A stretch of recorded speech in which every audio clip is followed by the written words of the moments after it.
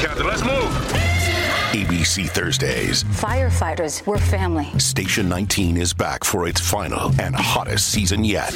The subject has explosive chemicals. Get down! With fiery romances. You're the love of my life. And Andy is finally in charge. I'm going to be the best damn captain the station has ever seen.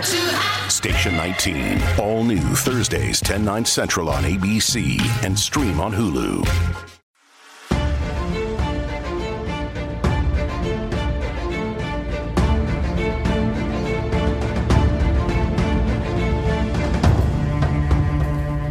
From the southernmost point of Dorne to the lands of always winter, and what is west of Westeros and the shadows in the east, this is Casterly Talk. I'm Ken Knapsack, and welcome back to the Game of Thrones rewatch. That is right.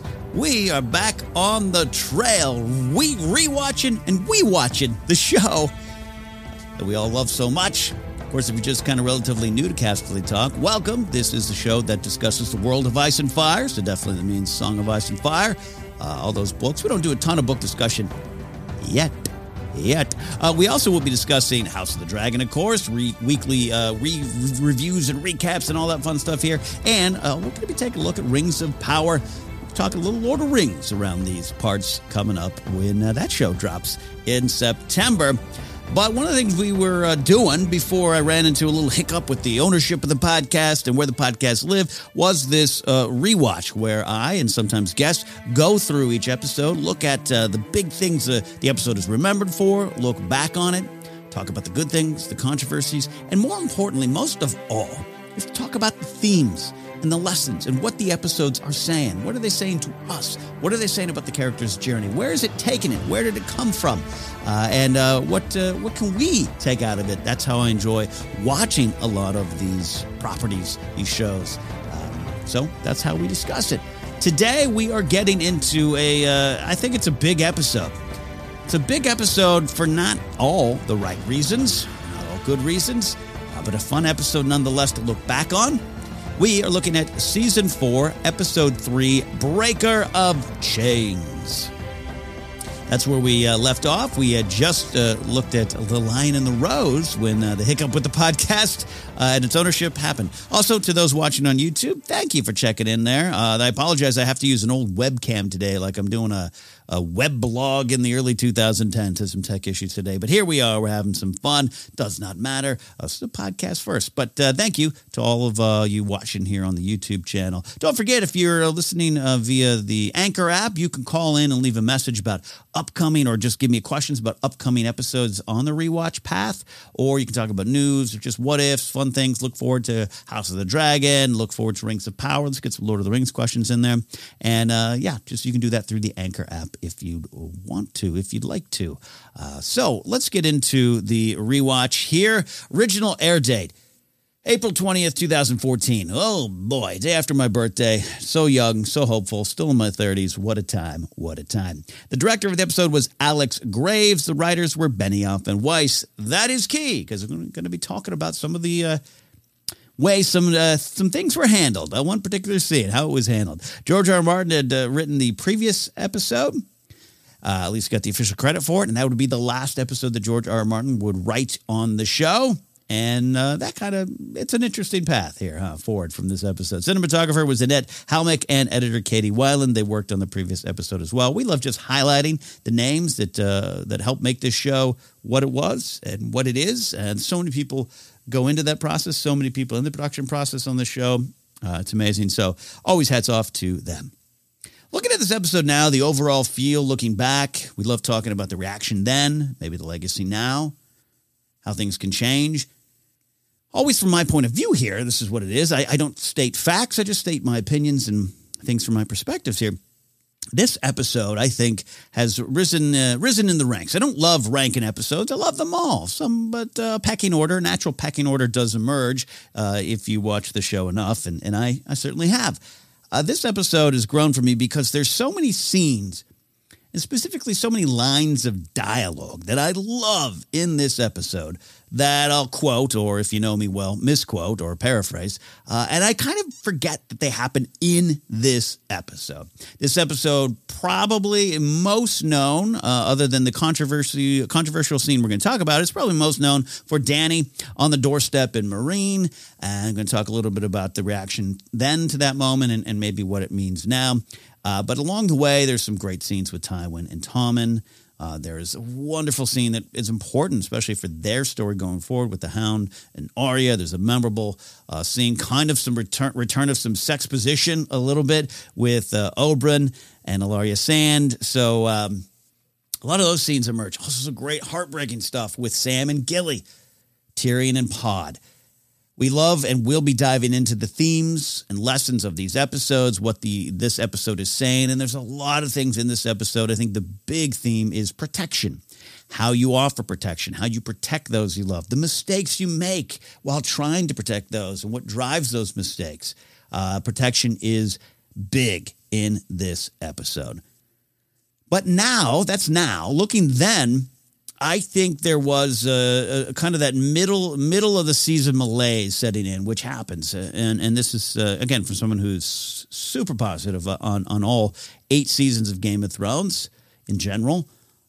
No season is perfect. No episode, very few episodes might be considered perfect. There might be some perfect Game of Thrones episodes, but I'll leave that up for smarter pundits than me. But I enjoy the hell out of this, enjoy the hell out of the story and the shows, and there's so much in each episode. But I think it's a lot of times in the middle of the season, you're especially as you're watching this show as it's happening, or maybe you're through your first rewatch, you kind of know big things are coming. Sometimes you enjoy it week to week. You're relishing it week to week. You don't want it to end week to week. But sometimes you can't help but like, all right, this is a great conversation, but I wonder what is this leading to? And that's how we watch a lot of pop culture. What's next? What's the plot? What's the big reveal? What's the big surprise? What's the big move? Especially with a show like Game of Thrones. Who's going to get on the throne just drives so much of it. And even though I contend the story's not really about specifically who gets on the throne, it's more about the why of the throne and the pursuit and why and how you pursue the throne and what it means for all of us. But that's perhaps a different overall discussion. So this episode, I think, suffers from that. In the sense of there's some great, wonderful, quiet scenes. The scenes we love in Game of Thrones. But you're coming off of Joffrey's death, which we hadn't, 4 seasons in, we hadn't had that big of a plot point, a big story beat in the previous first 3 seasons. Oh, big stuff was happening, but we're still setting the table for a lot of it. Season 1, episode 2, the King's Road episode is a heartbreaking one with the direwolf, all that stuff with Arya and Joffrey. But, no one dies other than Lady, which is horrible, tragic, bittersweet. The whole episode is, as much as I love it, it's bittersweet to watch because of that ending. But you know what I mean? This is season 4, episode 2, Joffrey dies. It's huge. It's huge. And we pick up right where that left off, right where, the story needs to go. And it's intense. But then the episode, I think, slows down real quick to deal with that in different ways. Joffrey wasn't protected. And that is the previous episode. This episode, again, naturally deals with protection. Among many things. Every episode is layered, but I think that one keeps coming up. That word keeps coming up, protection. And Joffrey was not protected. So the episode has some big things at play, wonderful scenes, but it's not remembered for any of that. We'll start with what I'm talking about at the end of the episode. I love looking back on old reviews. If you go just to Wikipedia, you can find some, they always have the critical response section. Love pulling out some of the quotes from social, pop culture pundits, I should say, at the time.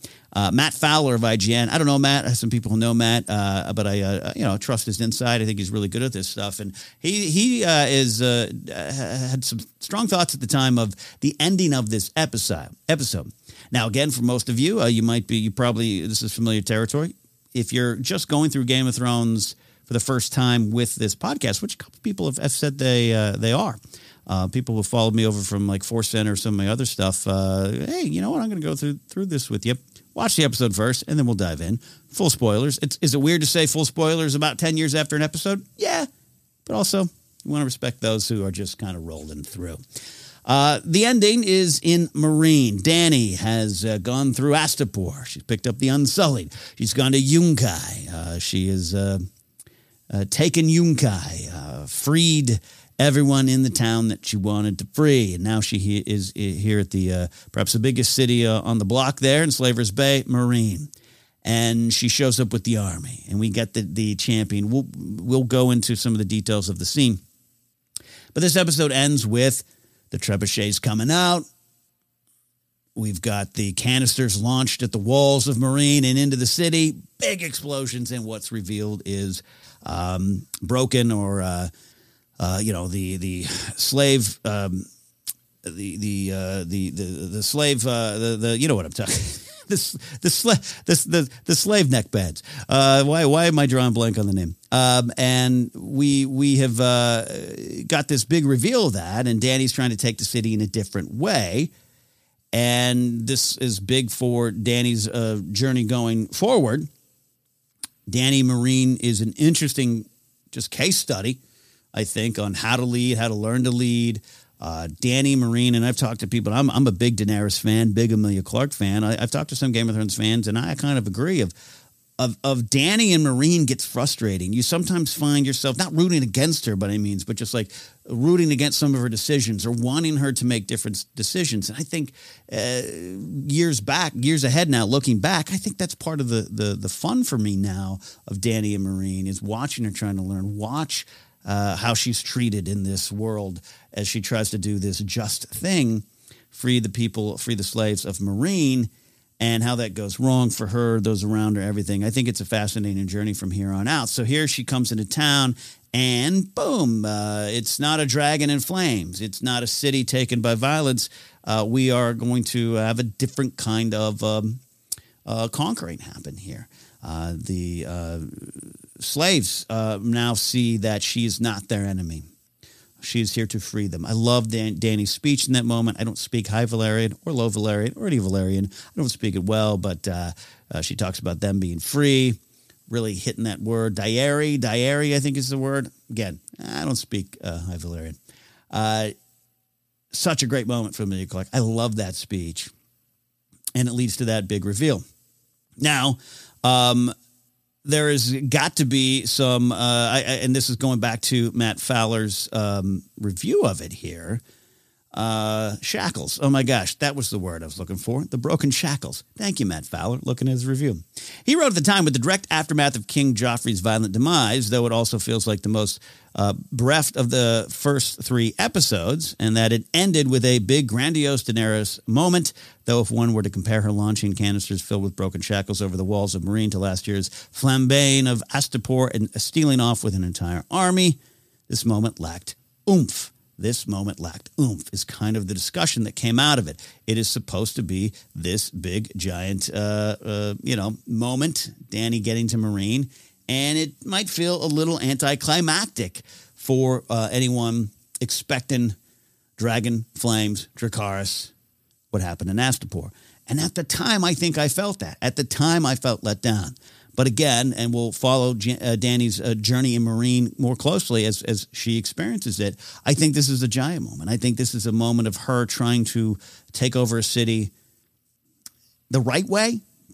The Dracarys stuff is not wrong, as we talked about. The Yunkai stuff, not wrong. It's somewhat similar. Let's go in and let's just not conquer it by our own might or with dragons. Let's go in and see who in the city can take their own city. I think it's the same approach, and it is this big, grandiose moment from Dany. It's a clear decision on how to do it. No dragon's going to fly over the wall and burn the masters here. I'm here to let the slaves of the city know I'm here for them. I'm here to free them.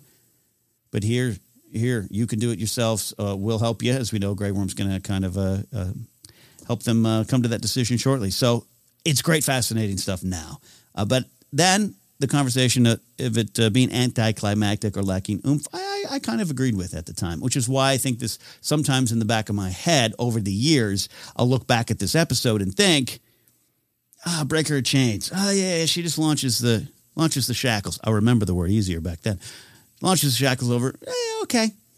Not the biggest Dany moment. It's okay. But I think it's a big emotional moment. I think it's a big thematic moment for Dany now. Now, if that was the only thing this episode, needed that we needed to discuss in this episode, that'd be great. We could dive into the impact of the story, our favorite scenes, favorite lines of dialogue. Because this episode has so many lines that over the years I'll quote, or if you know me well, misquote or paraphrase badly. So many wonderful scenes, but.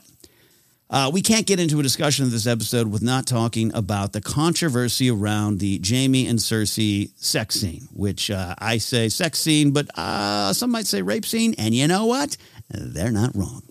Now, I'm here by myself discussing this. I always value other people's opinions and perspectives, but often here in Casually Talk, particularly in the rewatch episodes, it's me, a man, a beanie, and a microphone in his own room. Again, nothing I'm saying is cold hard fact. It's all my perspective. It's all just my thoughts looking back on this here. But this was the first time Game of Thrones took a big, giant hit. Had there been questions about what they were doing with the show, about the sex and violence of it all, and how to handle that, and are they doing it the right ways? Well, yes, absolutely. But this is the first one in which the show that had been so popular by this point started to become award-winning, was starting to, 2014 at Comic-Con, 2013 at Comic-Con, I was there. Everyone who showed up from this cast or anyone who showed up from the crew were rock stars. The show was at its zenith and at its, the highest level of just clout in pop culture punditry. And this was the first time the show took a big, giant hit. You could not just ignore. You couldn't say, well, we got a lot of male gaze going on. The sex position, hey, I don't know, maybe it's fun to watch, but it's a little much. The violence, it's a little much. That had kind of been discussion before, but I think generally people were on board. And again, not talking about how they were adapting the books or the show. That's a different discussion that was there from the first episode on. This is the first time that issues and social issues started hitting the show and the discussion around the show. And again, if you just look, at a summary of reviews at the time, people from HitFix, Time Magazine, the Washington Post, Forbes, the AV Club, Hollywood Reporter, just going through Wikipedia's kind of summary. Whoever's written these articles here on Wikipedia, anyone can if you get your passwords right. It's a good collection of magazines, Time, Slate. I mean, when the Time and Washington Post are talking about it, it's big. And getting right to the moment here, it's a moment that is different from the books, but also it's similar enough to be clear. And George R. R. Martin, again, episode 2, he writes it, and that's it. That's the last time he'll write for the show. And I think you can also track that season 4 is when there was a divergence. Not from the books and all that kind of stuff. I will argue that the show was diverting from the books from the beginning. It was telling its own tale from the beginning. But this is by the time George, I think, not ever having a personal one-on-one discussion with him about this, this is how you start to sense a lot of George saying, well, I didn't write it that way, or I'm taking some time off of the show to finish the books, all those kind of things. There seemed to be a little bit of a dividing line. In fact, some of his comments are, I was not consulted on this scene, all those kind of things. And he does say that the dynamic is different in the books than this. And he said the scene, though, was always intended to be disturbing. Again, so George R. R. Martin saying, but I regret if it has disturbed people for the wrong reasons. The big reason for this is on the show, it's not consensual. It does not start out consensual. First of all, it's already freaky enough, because let's not forget their brother and sister. I think by season 4, we're used to that. It is kind of weird. Side note, put a pin in it. We can discuss it at a later date. I think by season 3 or 4, the fact that Jaime and Cersei are brother and sister sometimes just didn't factor into a lot of our discussions about the characters, whether we're rooting for them or not. It just kind of was, it was what it was. And you just kind of accepted it in this weird world. It's always there. But I remember even by season 8, when he returns to her, I'm kind of like, yay, wait, brother, sister. It's just the show just kind of does that. So it's already disturbing, I think, enough. And then it's at the foot of the body of their dead son, killed, murdered right in front of them. No matter what you think of Joffrey, it's pretty violent. It's pretty in your face. And if you're Cersei and Jaime, it's horribly traumatic. Whether or not we like them or root for them, it's horribly traumatic. And here it is in the Sept, their son's body in front of them, and this sex scene starts, and it is not consensual. It's just not consensual. No ifs and buts about it. It does not start that way. It is shot with some, if you're paying attention to Cersei's movements and position of her feet and legs and body, like the implication is that it turns consensual. And you just, everyone was right to have a problem with the scene, especially looking back now. I offer no excuses for the show, to be clear. I just always keep going back to the discussion that Game of Thrones was conceived, created, and begun, not the books, the show, Game of Thrones, in this different time where even, this is not even 10 years ago, but 10 years ago, our expectations, what shows and movies were able to get away with, was different. Again, that's not offered up as an excuse. It's context, I think, to the time. And I think Game of Thrones, over the years, does suffer from being created in a different time by some well-meaning people who maybe had trouble adjusting and maybe stayed stubborn to the story, or maybe jumping ahead to the season 5 stuff with Sansa, Ramsay, and Theon. Didn't understand that, hey, even if you're going to do that plot point, how you do it and how you execute that scene, how you shoot it and whose perspective it is, matters. It matters.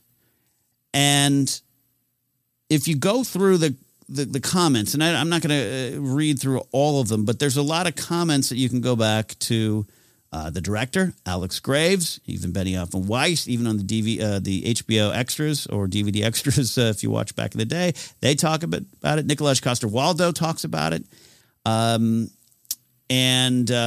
says, and I'll just say what he says, in an interview that while many saw the scene as brutal rape, he says, quoting here, that was obviously never intended. I understand that one can see it as that, but for us it was much more complex.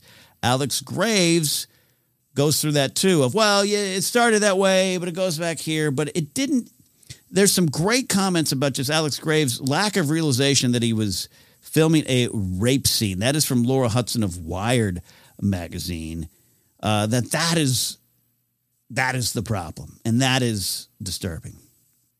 And it does fuel the rape culture conversation about how that it's this persistence of, and I'm just kind of reading her words here, but I agree with them wholeheartedly, of this could easily, that a rape could turn into something consensual is a dangerous, dysfunctional at best, but a dangerous way of looking at sex and consent. One that is based on the idea of forcing women to give it. Is the words of Laura Hudson from Wired magazine. I stand by that, and I agree with it.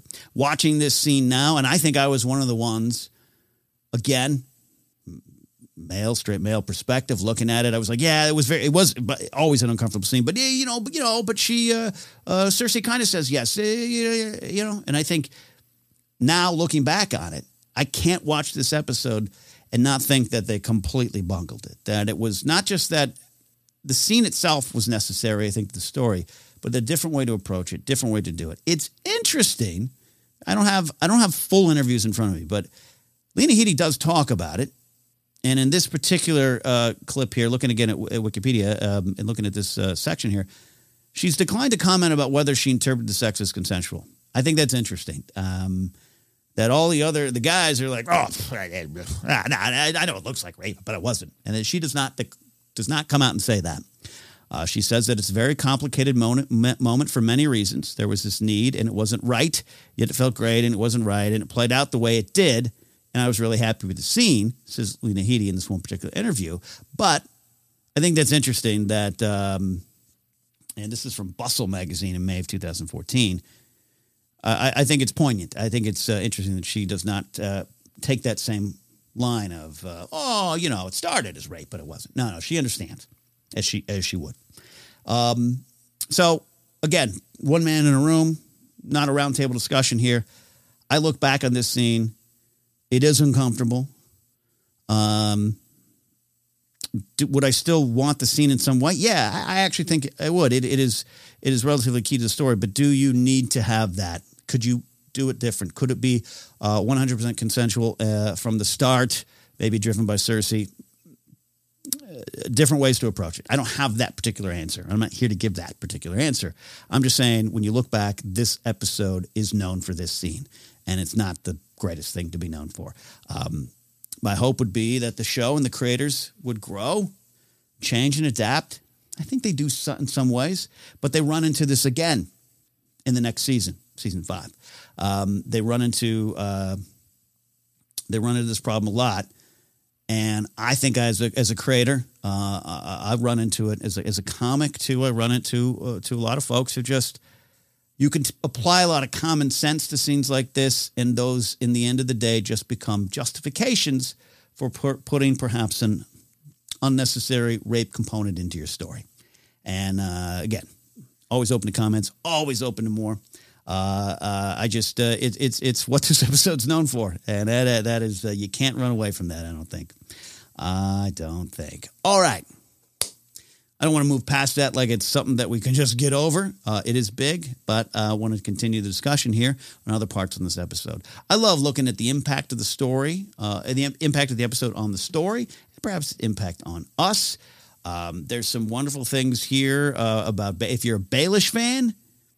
Baelish has been, he's been lurking. He's been in the shadows.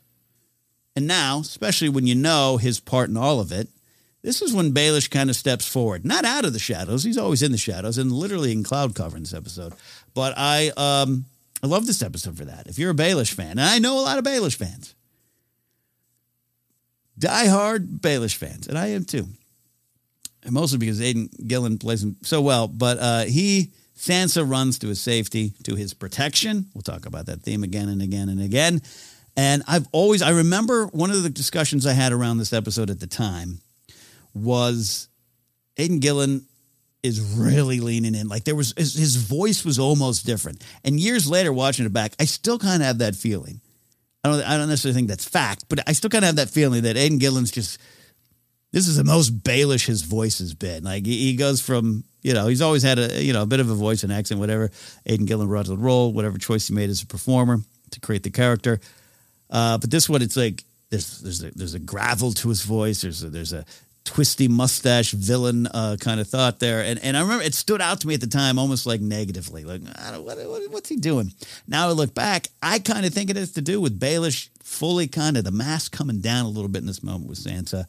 He is the villain. He is a villain, I think, with apologies to his fans. And again, still am one. But I love that about that. I think that impacts the story going forward, even though he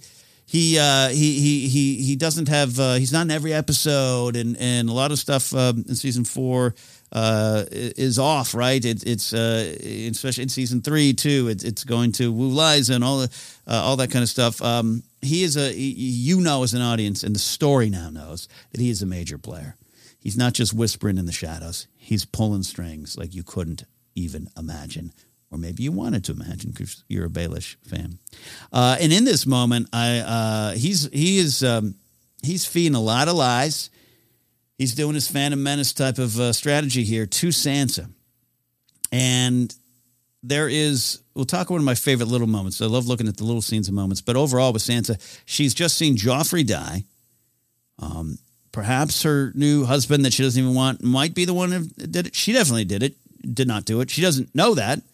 She has this wonderful necklace on that she thought was handed down. She doesn't know her part at all.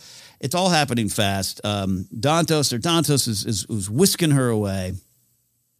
And she's probably so completely overwhelmed. But here's this real big lesson. It's in her continued education on who is really in control and what is going on here. And they repeat that lesson that Baelish had taught her before.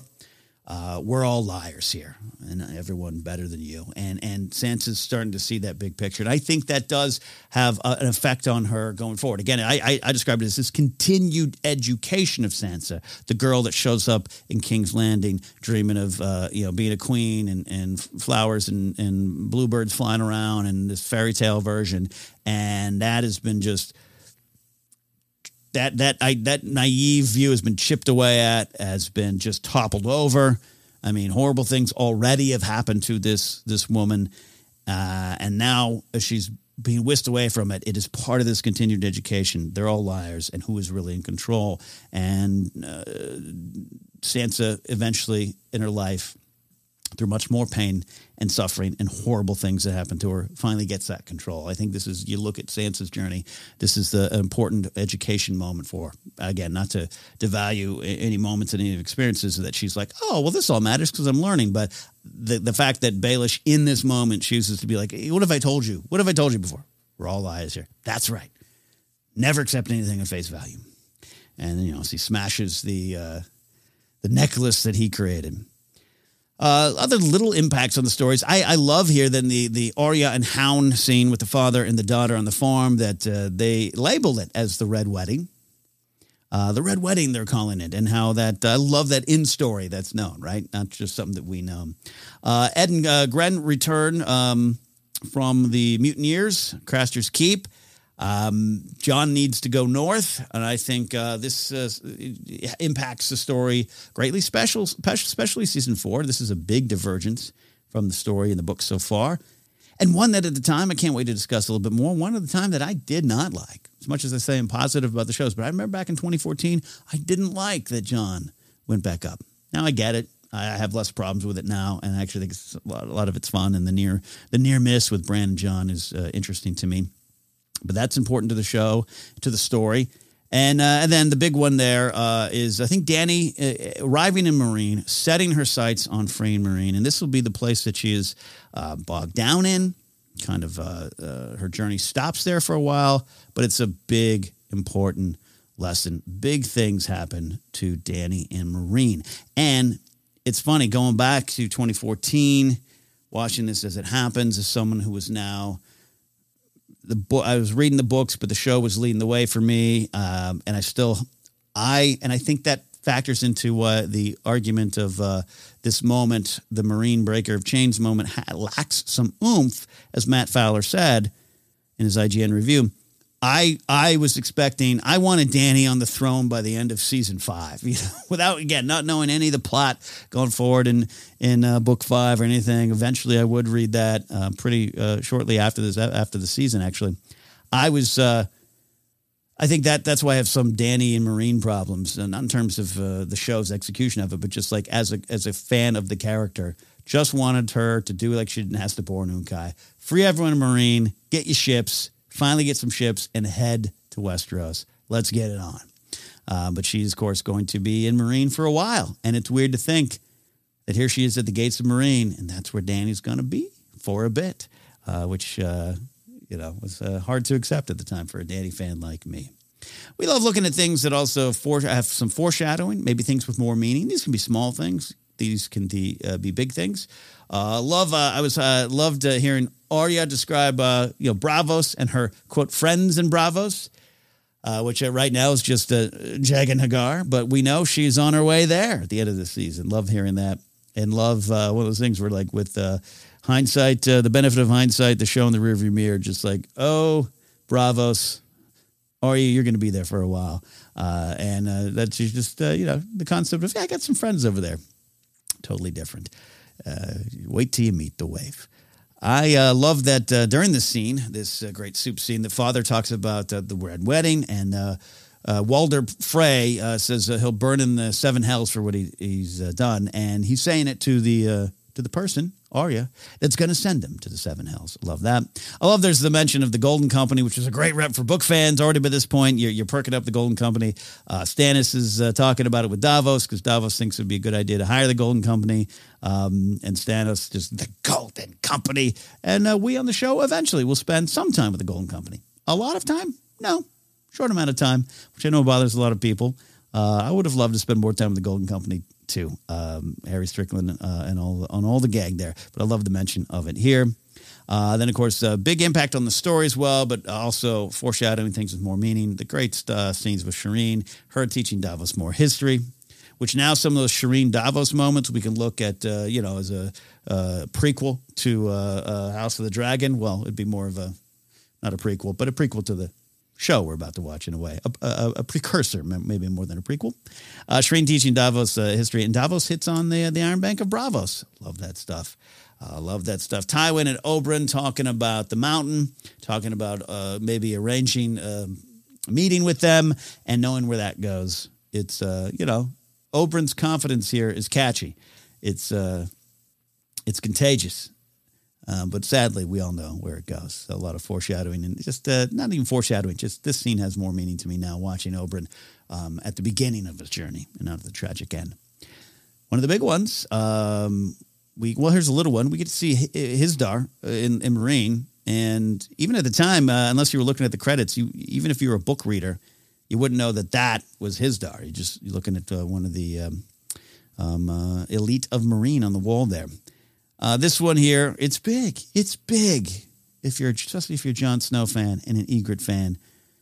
We meet Ollie. We get to meet Ollie in his village, and we get to meet his dad, but not for long. The Free Folk arrive, and Ollie loses his parents, and he sees Ygritte with the arrow shot. We get the pose, her looking away. The bow comes down. As we know, a little foreshadowing of her demise. And the same shot, fun to watch now. You just don't know. When you're watching the first time, you don't know that scene later on, the reversal of that is going to make you cry. You don't know. Plus, we meet Ollie, and we feel for Ollie here. You should feel for Ollie. It's horrible what he goes through. But a little bit later on, I don't know if we're all rooting for Ollie. But it's interesting to go back to this moment and look at just the viciousness of the Free Folk in this scene, the trauma inflicted on him, the brutality of it. We're going to talk again about the big theme of protection, what this does to the Night's Watch and the discussion they have about this. But to watch it here, I think it's important to somewhat remember Ollie's perspective and experience later on when he doesn't change and adapt and accept the wildlings as Free Folk and accept them beyond the wall. We'll get to the big discussion here. I think it's important to remember this moment. Remember when we all met Ollie and we were afraid for him and rooting for vengeance alongside of him here. Looking at favorite moments and scenes, so much to get to. I could easily list every scene, but I love talking about the big moments, the lines of dialogue, or the little scenes. Going towards the beginning of this episode, as Cersei is demanding they find Tyrion and demanding they find his wife, as Joffrey lays there dead, Tywin even starting to lose a little bit of control, Jaime going through the ringer there as well. As Ser Dantos and Sansa, and I will always call him Ser Dantos, as they flee King's Landing, right before they get on the boat, there's a great moment, and I remember it was in the trailer for season 4. There's a great moment with Sansa, the hood on, kind of flipping back and looking up. And there's a lot of terror. There's a lot of, panic in her face and the running and not knowing what's going on. And why is this former knight turned clown saving me? A lot going on. I love the moment. And I would love to, if there's any insight out there in any book, I'd love to dig into it. There is just a great moment and a great choice from Sophie Turner. As she turns around, I really think she is saying goodbye to King's Landing. Not a sentimental, sweet moment, but again, going to the little girl that showed up with her needlepoint princess turned queen dreams, showing up to the big castle, showing up for the fairy tale, and the horror that she's faced with almost immediately. I think, in a way, it's Sansa saying goodbye to that part. She's already been forced to move past it. She's, again, gone through so many horrible things already. So this is not a sentimental moment, but I do love that amongst the chaos and the panic, she stops and she looks, and it is goodbye to all that and on to the next part of her life. And she will. When she returns to King's Landing, it's in a much different capacity. Love the line from Baelish, because he was a drunk and a fool, and I don't trust drunk fools. I can't even. His voice is so over the top of the moment. I think that's. I think we can all put that on a T-shirt. Love the scene. Love the scene of Tywin giving Tommen the lesson of what makes a good king. Love that. What follows it is what we already talked about. less favorite of a scene for so many different reasons. But I love this scene. And this is, I have this discussion. As you all know, or most of you should know, big Star Wars fan. We discuss Star Wars in detail. We discuss it in themes over in the Force Center podcast. And Star Wars is about lessons. I think I've been trying to analyze for myself why I love Star Wars and I love Game of Thrones almost just as much.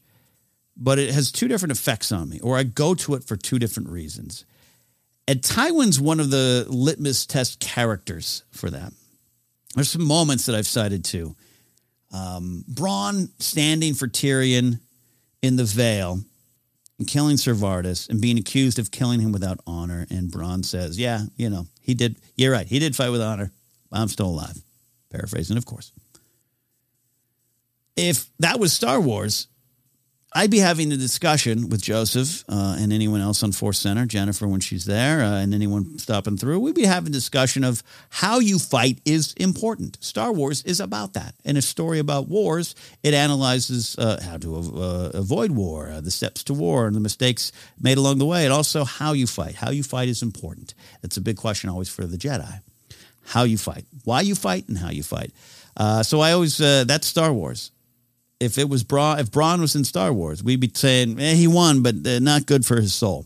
But in watching Game of Thrones, I don't have that reaction to Bronn in that moment. I'm like, yeah, that's exactly right. That's how you do it. That's how you survive this world. And I take that to Tywin. I love Tywin Lannister. Andres Cabrera and I on this very podcast feed have discussed how much we love Tywin. But he's not a good guy. And he pays for it. He pays for his sins. But I absolutely love Tommen, and I love him in this scene because everything he's saying to Tommen is correct about what makes a good ruler.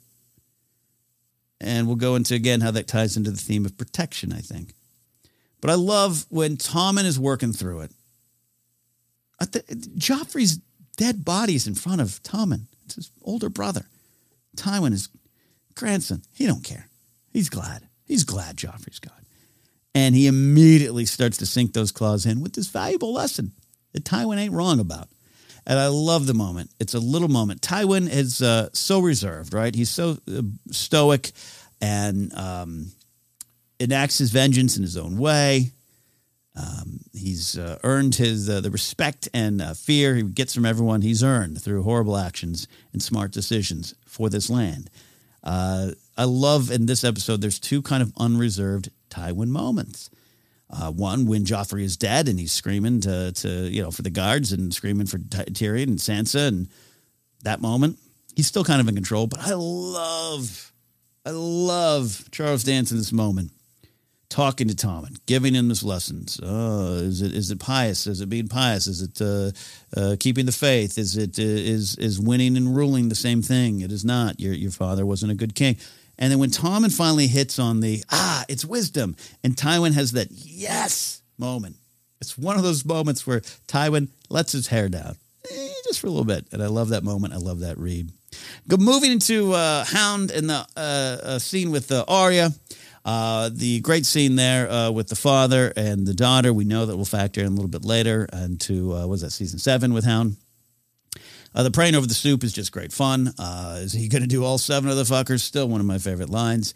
I love the running joke of meaning no offense to the Hound. It's popped up a lot now. Love all that. But that scene that sequence leads to, of course, the Hound bopping the father over the head, taking the gold and running. And this goes back to the discussion here, my point of I go to Star Wars to learn a little different, to learn, I should say. I go to Game of Thrones to see how things really are. I say this, Star Wars and things like Star Wars are these morality tales, and it's like a map. Star Wars is a map on how the best way forward, what could be. If you make the decisions, you learn these lessons, here's what could be with Star Wars. Game of Thrones is a mirror. Song of Ice and Fire is a mirror. George R. R. Martin's taking from history, whereas George and anyone from Star Wars is taking from other fairy tales or mythical journeys, heroes' journeys, and teaching us lessons that George based a lot of his in history. Looking back on the lessons, it is a mirror. And it's moments like Tywin trying to teach how to rule because he needs that. It's how he can survive in this land. And the Hound giving Arya this moment of this great exchange where Arya's rightfully upset of what he's done. The father and the daughter here have extended guest rights. They talk about that around the dinner table. They talk about it's an honorable moment, and he's looking for help. He's looking for protection. Again, the theme. And when Hound bops him over the head, takes the money, and heads off, saying he's going to die. It's the truth. Winter's going to come. This guy can't take care of himself. He can't protect his daughter. He's going to die. The gold does him no good. It will do us better. And he says, I just understand the way things are. How many Starks they got to behead before you figure it out? I've always loved that line. And I've always loved it because that's what Game of Thrones does. Here's the mirror. Are you going to get this? This is how you survive, Arya. And that's a truth. It's a truth. But what I love looking back on the scene and knowing where they go, where their story goes, it's interesting that the Hound does know the lay of the land. He does know the way things are. And he's accepted it. He's survived. He's even at times thrived. Most of the time we spend with him thrives, but he survives, but a lot of times he thrives. But how at the end of the story, the end of their journey together, I think for the Hound comes to realize what could be if you make a better decision. Look what's happened to me. This world is a certain way, and maybe it shouldn't be. And I think along the way, when we meet up with him again in season 6, but definitely this time with the Brotherhood in season 7, I think the Hound really starts to change his view on it. He does know how the world is. Maybe he should have done a little bit more to change that. And he feels he has his mission with his brother to get that kind of vengeance, that kind of justice, and close his life, close his tale, and how he doesn't want Arya to be that way. It was almost like the Hound at the end is turning to her to say, not just don't be like me, but I was right about what the world is. Perhaps you could do something about it, or at least choose a different path so you can get beyond that. It shouldn't have to be this way. I think I see that more now with this scene in that line. And there's a difference, again, between Star Wars and Game of Thrones. And I think then the Game of Thrones is providing more lessons. And definitely the source material providing more lessons. But looking back and seeing what it does to us, this pursuit of our goals, this pursuit of the throne, our ambitions, war itself, the trauma of violence, the trauma of all these crimes against humanity, like what it does to us and how can we avoid that. I think Game of Thrones might be commenting on that a little bit more than I think I gave it credit for in this moment, where I just remember going, yeah, I said it before, yeah, the Hound is right. Tywin's right. And I think it's unfortunate that they're right. What can we do to change that is what the show could be saying at some points. But also it's a case study. I don't want to go too far down the path that Game of Thrones is a morality tale. It's a different kind of morality tale. You know what I mean. Love the scenes. It's a 2-part scene. When I say love, I mean they hurt. Love Gilly and Sam at the wall. We talk about what the world really is. Sam sees it. He knows it. 100 men at this wall, 1 woman. You know it's all in their mind. And he's worried about her. And I love the scene. I love when she's just like, what, are they all thinking about me? Are you thinking about me? Blush. Sam blushes. But he's worried about her. And I love their relationship. I love how it plays out. I love how they find each other. I love how they grow together. And I love the moment with Gilly saying, thank you. Sam says, for what? For worrying about me. Such a sweet moment. That is then immediately followed by Sam taking her down to the brothel in Molestown. Which again will tie into the theme of protection, and it's heartbreaking. It's heartbreaking because of the scene they had, but we'll get to that in a bit. I'm a Stannis fan. I am a Stannis fan, and we'll on a future episode of near future episode of Casually Talk, we'll play the great call from our friend Eric Monroe. But he was just celebrating the 10-year anniversary of Stannis being on our TV screens. We just passed that. Love that. I love the moment. Love this quote. Stannis saying, "I will not become a page in somebody else's history book." We can analyze it if we want, but I just also think it's a great moment. As a Stannis fan, that was my fear, and ended up kind of becoming true, maybe. I love the brothel scene with Oberyn. Again, kind of return of sexposition. It has a little bit more to do with what's going on in Oberyn's conversation, his fuck your Phil speech. By the way, so I censor myself on Force and other places. Not here, Casually Talk. It's Game of Thrones. We'll keep the swearing to a minimum if you got the youngsters watching. I can't imagine a lot of you have youngsters watching Game of Thrones with you. But anyways, that's another discussion for another time. Love the scene with Oberyn and Ellaria Sand. It's a sexy scene. It's a brothel scene. But I love everything about it. I love Oberyn. When it comes to love, I don't choose sides. I just love about his character, what it says about his character, who he is, and how different he is in this land. And then Tywin walks in. Tywin in a brothel is an interesting discussion because he holds his nose up to it, but we know Shay lurking in the shadows in his life there, so we know where some of that goes. But again, Tywin's so controlled. And I love the line, Oberyn to Tywin as he walks into the brothel. Would you like to sit? No, I wouldn't. Great stuff with Tyrion and Podrick. And I love the line, whenever something bad happens to me, I assume my sister has something to do with it. And then I want to shout out the great Daario as the champion moment. Love the champion of Meereen. Obviously plays out a little bit different here in the show, but I love it. Absolutely love it. So much about Daario and seeing the world for what it is and how you can survive through that. But it's also, lessons aside, just a good one there. In the time we have remaining here, I do want to talk about the themes. I've been mentioning it. We've got a lot going on in this episode, as you do in all of them. And again, when I say themes, I always laugh that it's Benioff and Weiss, but I think mostly Benioff that will say, we don't do themes in Game of Thrones. And I've said this before, and I apologize for those who have heard it before, but I would argue with him that he's wrong about his own work, that themes emerge, and each episode has beyond just themes that are like, as Benioff says, from high school, essays and English projects, each episode is communicating some big ideas, and they are specific ideas at times. So if you don't want to call those themes, that's fine. But I think the episodes are communicating things and providing lessons and providing not just clues in terms of predictions for what's happening to the characters, but why the characters go on the journey.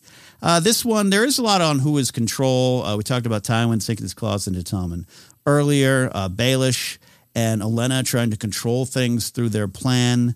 Davos knowing that money is in control and the Iron Bank has it all, and that they don't necessarily care who's on the Iron Throne. They just care who can pay them. That's, to me, a lot about who's in control. But as you're looking at this episode a little bit more, what really starts to emerge is protection. And what we do to protect those we love is a big one. And how we do it and the mistakes along the way. Olenna kills. She has entered House Tyrell into this big plan with Baelish, someone they might not normally trust. And she does it. Is it a power move? Yeah. Do the Tyrells know their place in the land, their place with the Lannisters, and their importance for keeping King's Landing and the folks there fed and supported financially, just supported in general? Yeah, absolutely. It's a power play. But it's done. Olenna has entered House Tyrell into this plan and into this power play for protection. This scene, it's interesting that it's Marjorie, who's such a strong character from start to finish, I think, even when she goes through some of the problems that she will face in Season 5 and Season 6. She's a strong character and a smart character and an insightful character, a character who knows the lay of the land. But in this moment, it's some of the weakest moments for Marjorie in a good way. I mean, for her character. She wonders if she is cursed. Renly. Dead. Renly didn't even, want to be with her. She references Joffrey, horrible, but dead. And she's a little crestfallen. Now, crestfallen because we know she wants to be the queen, but also that, hey, it's a little bit of vulnerability there for Marjorie. And I kind of like that. And that prompts Olenna to just kind of say in a roundabout sort of way, you're much better off than you were. And it's Olenna kind of saying, I'm here to protect you. And that's what this is about. So love that. How do you protect those you love? You kill those who would harm them or kill those who would potentially harm them or be in their way. Cersei, her son has died. This episode starts with the aftermath of a lack of protection. Literally, figuratively, but literally, with in episode 2, we go through the plan that Jaime's talking with Meryn Trant about how we will protect the king. It's big, and that's what Jaime's there for. And he's questioning his identity and who he is with his identity and his sword hand gone, and who he is now. And through all that, Joffrey's not protected. They failed to protect him. This episode starts with a big lack of protection. And Cersei, how can she stop that going forward? It's big for her. And I think in a way, this is just my thoughts on it, there's a lot going on. And Lena Headey is so great and just plays every moment. I love that in the Tywin and Tommen scene about wisdom and how to rule, just the anger she has in that moment for her father and the pain. There's moments she's looking off and the way she just kind of looks at Joffrey, everything going about her. And I think to almost retroactively protect her son, but also maybe protect herself, she's going to believe what she needs to believe. And her idea of protection is to go out and strike. It is to go out and get revenge and get justice and take down those that she's convinced has done it. And I think because of that, she does not see who really does it, who really is behind it. That's part of her ongoing journey, but that's how she sees protection. The Hound teaching Arya to protect yourself in a way. It's the lay of the land. Again, important. I talked about it. The Hound sees the world as it is and tries to impart that on Arya, and I think she learns that clearly. But then we know the Hound, though being not being wrong, we know how he's right about this is how the world is. But I think he grows to know that it shouldn't be like that. Is my overall point there. Going back to that. With Sam and Gilly, you see how Sam, in a way, feels in order to protect her, maybe he needs to sacrifice his love and desire for her and kind of, again, accept the way that it is. And instead of trying to change it, he's fearful. Again, part of this episode is talking about not just how you can protect someone, but how maybe you can do it wrong or how the mistakes you can make and leading by fear. It's almost that negative type of attachment that gets talked about in Star Wars a lot of you so don't want harm to come to this person, which is understandable because of the way you feel about them, because of what they mean to you. But you don't trust that they can survive on their own or that they're okay. You don't put any faith in them, no trust in them. And so you make decisions out of fear. He asks this question to Gilly, or it's more of a point, but it's a question in having this discussion of who's going to protect you at Castle Black. And she says, you've protected me. You've protected me north of the wall. And you protected me. You can protect me here. She has the faith in him. She sees how it could be. Sam can't see that. It's understandable. It's kind of the design of Sam's character, right? It's not that he isn't strong. He just doesn't see how strong he is. So he makes this decision out of fear, and Gilly calls him on it. Says, this isn't best for me or the baby. This is best for Sam. It's best for you, not for me, not for the baby. So that is his lesson on protection. I like to Tywin when he goes to Oberyn. That great scene in the brothel is also about protection. Tywin is hatching this plan. How honest is the plan? I don't know, but Tywin hatches this plan to bring Dorne into the fold to protect the kingdom. But don't forget that for Tywin, the kingdom kind of just means his family. It's one of the times where Tywin acknowledges Dany and what's going on and the history of the Seven Kingdoms and Targaryens and their dragons and who stood up to them and who fought them back. It's, of course, Dorne. So this is a plan that Tywin is hatching here. It's his little pulling of the strings. Oberyn's smart enough to maybe see that, and Tywin knows he's smart enough to see that. So how much is a sincere protection plan from Tywin and how much is just game playing? I don't know. I don't think it matters. I think it's him trying to protect his family. This is how Tywin sees it. And then you got Podrick protecting Tyrion, taking care of Tyrion. And Tyrion having to send Podrick off to protect him. I will not have you die on my behalf. Just a great kind of mutual protection society going on there. And it's hard and it's sad. I love all that stuff with Podrick and Tyrion. Tyrion, not Tywin. Too many TYs in this world. But I love Tyrion's line of Podrick, this is goodbye. But they will meet again, as we know. Talked about Ollie. Ollie and his family and his village have no protection. They are vulnerable. You are seeing it. So it leads to this bigger conversation about protection. You go to Ollie runs to the Night's Watch. He runs to the wall. He runs to Castle Black, and then we pick up right away. The Night's Watch is discussing this incident.